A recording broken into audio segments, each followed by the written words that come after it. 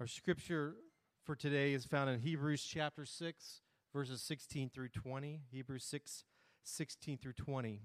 Now, when people take an oath, they call on someone greater than themselves to hold them to it. And without any question, that oath is binding. God also bound himself with an oath, so that those who received the promise could be perfectly sure that he would never change his mind. So God has given both his promise and his oath. These two things are unchangeable, because it is impossible for God to lie. Therefore, we who have fled to him for refuge can have great confidence as we hold to the hope that lies before us. This hope is strong and trustworthy anchor for our souls. It leads us through the curtain into God's inner sanctuary. Jesus has already gone in there for us. He has become our eternal high priest in the order of Melchizedek. This is the word of God for the people of God. Thanks be to God.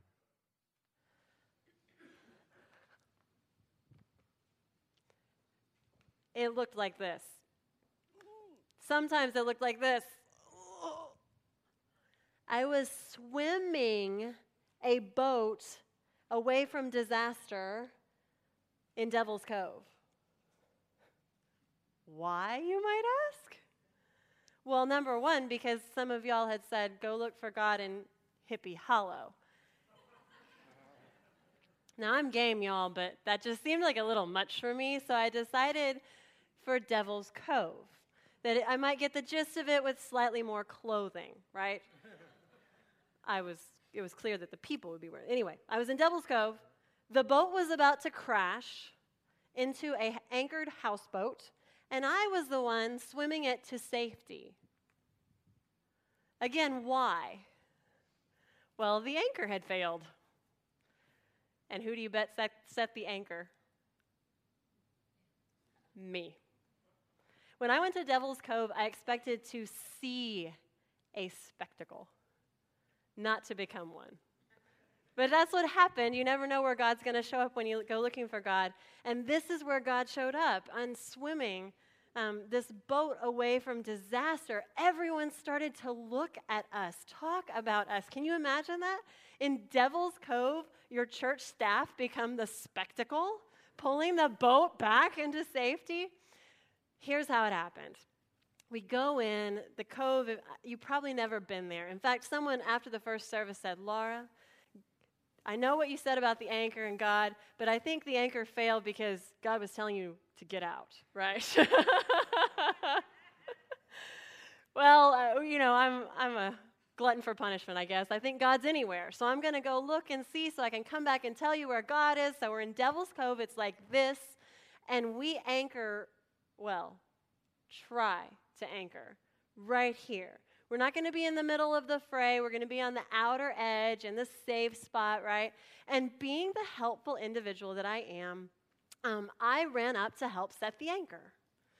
Now, I have never set an anchor in my life. But I figured, how hard can it be, right? You just throw it down there, and then it does the work for you. And so I threw it down there, and Scott's backing up the boat, because that is important, to set. And once the line goes taut, I'm like, done, right? And Scott says to me, Laura, I don't think the anchor caught. And I say, Scott, look at how taut it is. It's so heavy. It's down there. And then these are the famous last words. Everything's fine. Now, I don't know why they believed me when I said that, but they did. And so everyone jumped into the lake. We're looking for God. We're on this expedition. We got the pool noodles. No sooner had the pool noodles been distributed than poor Scott cries out, oh no! The boat slipped out of its anchor that I was sure was there, is heading backwards into this giant houseboat that was absurdly well anchored, right? I mean, it's not even moving. Maybe they had 6 anchors on it or something, but it's not even moving. It's just waiting for the collision. So that's when I'm pulling the boat from safety by kicking my legs. It was the most ridiculous thing ever. So this time, when we got it back by swimming, and we go to set the anchor, I stayed back, right? I realized I know nothing about this, so I will let the experts take over. So the experts set the anchor. We jump back in. We start to try to look for God. And actually, it was pretty tame in Devil's Cove. That was the interesting thing. So it was pretty tame. That's why we were the spectacle. No sooner had we jumped back in, got the noodles again, we'd taken like 1 or 2 pictures, to document this event. Then Scott says, "Oh no!" Now the boat is the bow of the boat is spinning towards another ridiculously well-anchored set of boats that are just like waiting there. We're like, "Get the boat!" And so the guys swim over, they pull the boat back. It was at this point it was decided, let's anchor on the shore. Okay? Because if you set the anchor on the shore, we can see that it's grabbing on. We're good, right? So they set the anchor, again, because I was staying out of it, they set the anchor on the shore. We all jump in, except I don't think Scott ever did, but I'll get back to that in a minute. Scott knew better. We all jump in, and they start saying, "Hey, Laura, where have you seen God? Is it maybe, look at those little ducklings over there in the middle of all the drunken people. I mean, is that where you see God? Or is it the beautiful day?" And I'm like, "I think it's the anchor. I'm feeling the anchor. There's a message in here for me somewhere." And right at that point, guess what happened? We hear another, "Oh no!" Now I need to show you a picture of what had been going on here. This is one of the few pictures we took in Devil's Cove. As you can see, we're at the very edge, so there's nothing out beyond us. Here's the boats that we almost ran into right here. And here's pulling the boat away. Now, what you can't see in this picture is when we're all like, "Yay, we're in Devil's Cove, we're oblivious," is back here a giant storm was brewing. I have no excuse for this, y'all, because I saw it. There it was. But when has it last rained? So I was like, how often do we see rain over there and we're like, "Come on, baby, come on," right? And this time we see rain across the lake and we're like, whatever, right? So as I took this picture, right, we're back in there, the boat's floating. We hear Scott say, "Oh no." And there was this giant, and he's been telling us the whole time a storm is coming, and we're like, "It's fine," right? And this giant blast of wind, y'all are out in the open lake, comes like this, boom. And the pool noodles go flying, and our hats are knocked off, and we know we're in deep trouble because Miss Brandy keeps track of the number of pool noodles, right? So people go to get the pool noodles because we know we're going to be in trouble. I wish you could really see this. It doesn't, there's the storm. It just blocked out the sky. I guess I thought to take a picture, but not to do anything else. So the storm hits us. We're chasing the noodles when I hear Scott on the boat say, "It's too late. Get on the boat now," right? Now. And all of us are like, oh my. So I book it for the boat, right? Because all of a sudden he snapped me out of it. I've been thinking there's going to be no storm, and it's like actually starting to rain. There's everything. And finally it was Scott saying, "Get out of the water," that made us move. Here's the bad part.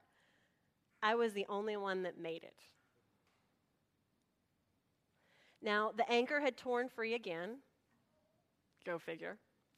The boat was about to crash into the shore because the wind, now remember, the boat was moving with just a gentle breeze. When the real wind hit, it was really moving. And suddenly, Devil's Cove, where people were playing, has become this tempest. The waves, the rain. And so I'm on the boat. Scott's taking off so we don't crash. Here we were. We go over to here because the wind is crazy. And he says, "Pull up the anchor." I'm like, "Oh, that thing? Okay." So he said, "First, Laura, pull up the anchor." And so I pulled up the anchor. It was like, "Hey there, friend." It's like, "Hey, stupid anchor." And I put it down. And then we look at each other because back over here in the middle of the storm, and if you've ever been out, I mean, most of the times we're indoors in a storm, right? If you've ever been out on a lake in a storm, terrifying. And we look over, and to add to the terror of the sea and everything, these guys are on 4 of them, pool noodles, and all back behind us we hear motors starting. people they need to get out. And we start seeing boats tearing out of the cove, and one of them goes right past, Greg said he was like 5 feet from a motor. And so Scott and I are like, stick your arms up. That's all we can do. We can't offer any other help. Jana says a jet ski comes over and says, do you need a rescue? This is how bad it was, okay? And they're like, just stay here so people can see us. Help is coming. And Scott and I are looking at each other like, where's the help? And I'm like, I'm no help, but you might be able to do it, Scott, right? And so he steers the boat back across that mass exodus, which somebody took a picture of it. 1, 2, 3, 4, 5, 6, all of them tearing out in the storm, in the waves.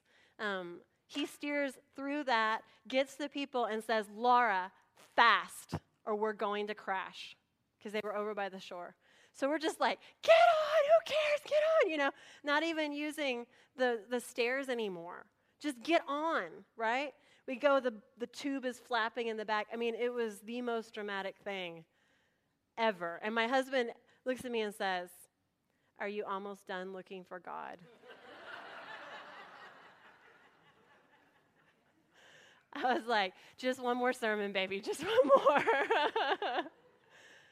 Because whenever you look for God, God shows up, right? God shows up. God showed up with the anchor for me. And I don't know if you've ever been trapped in a storm like this, but I suspect that your souls have been battered this way. I know that they have already in this life. And I don't know whether you faced that storm with an anchor or you were out like we were, just cut adrift. But let me tell you, an anchor makes a difference. Now, here's the bad news. Can you handle the bad news? I hope so. Handle the bad news, okay?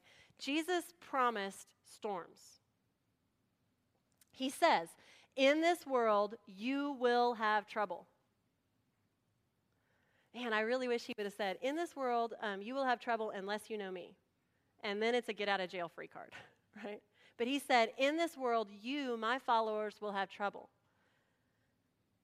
But take heart, take hold, I have overcome the world. There's the anchor. That's where your soul wants to be. It may not know it yet. Maybe you do know it. But that's where you've got to be when the storm hits. Because, y'all, an anchor is a lot of fun.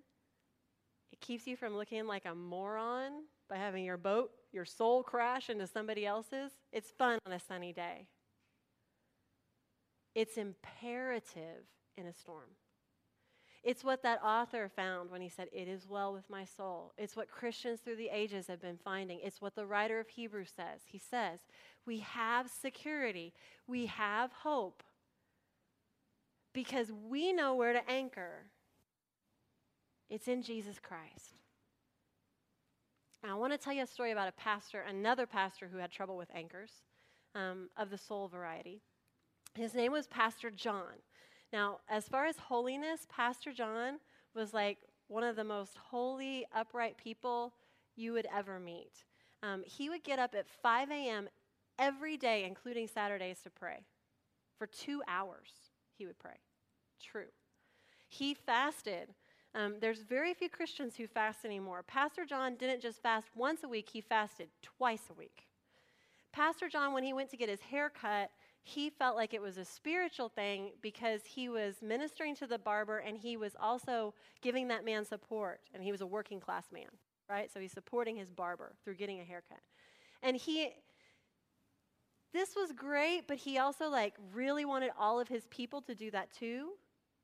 And he would make them do it. And so he wasn't the kind of pastor you would really have liked at Bee Creek because he was so demanding and rigorous. He took it to an extreme.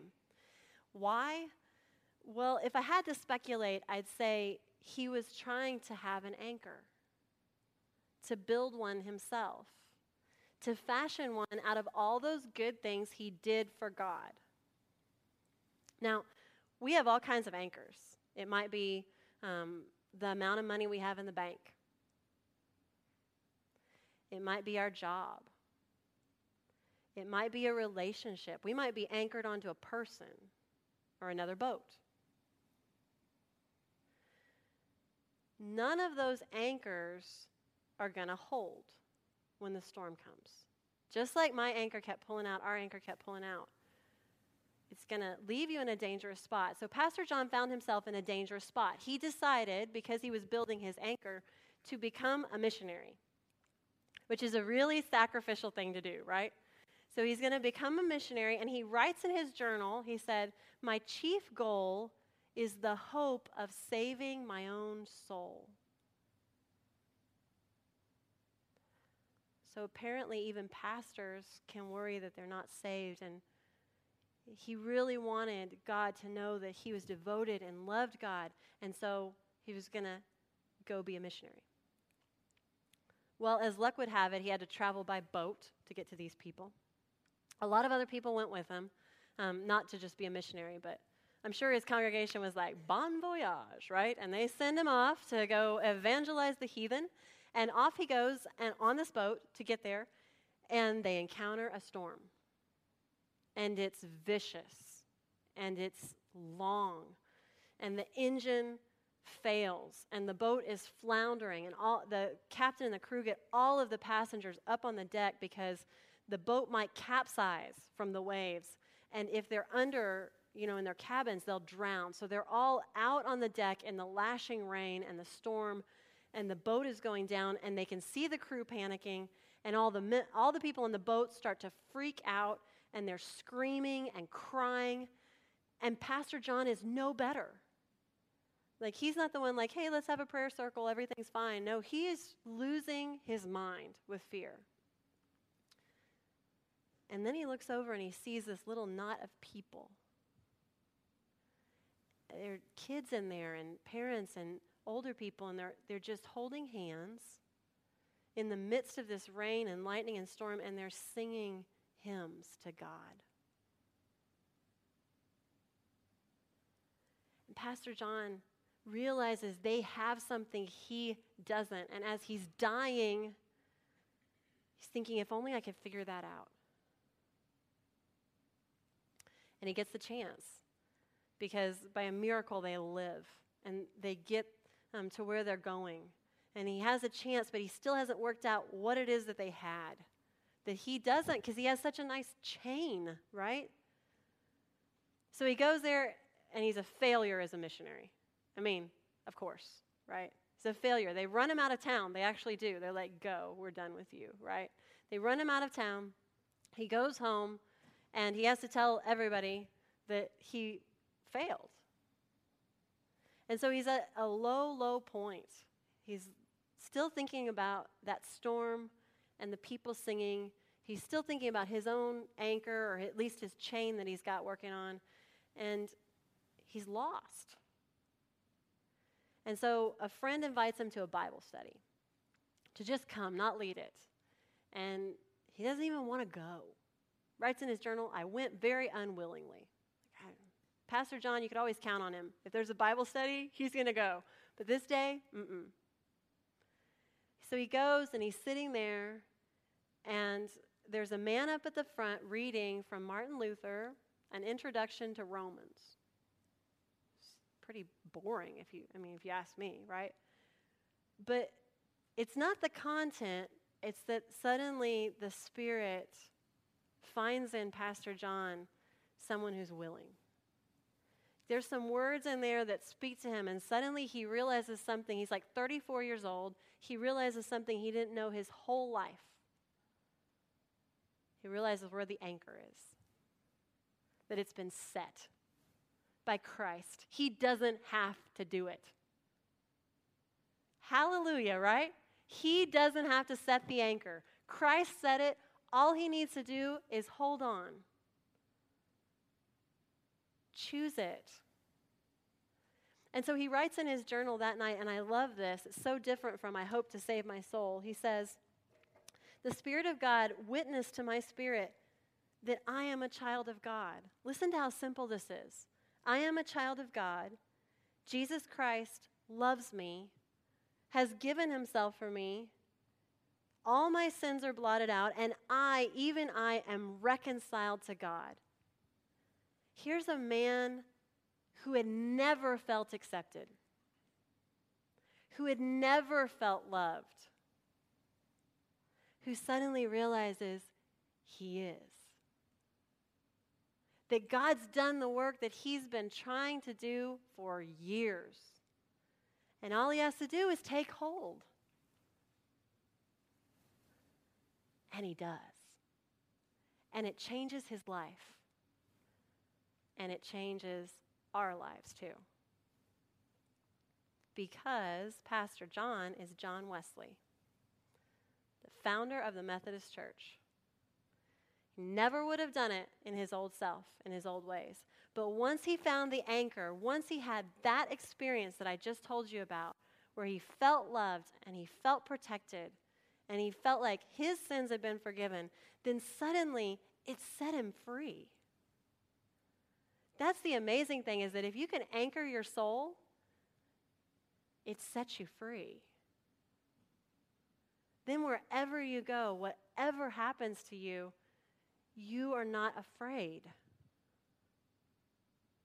Whatever storms life brings your way, you know this may be terrible, but God is with me.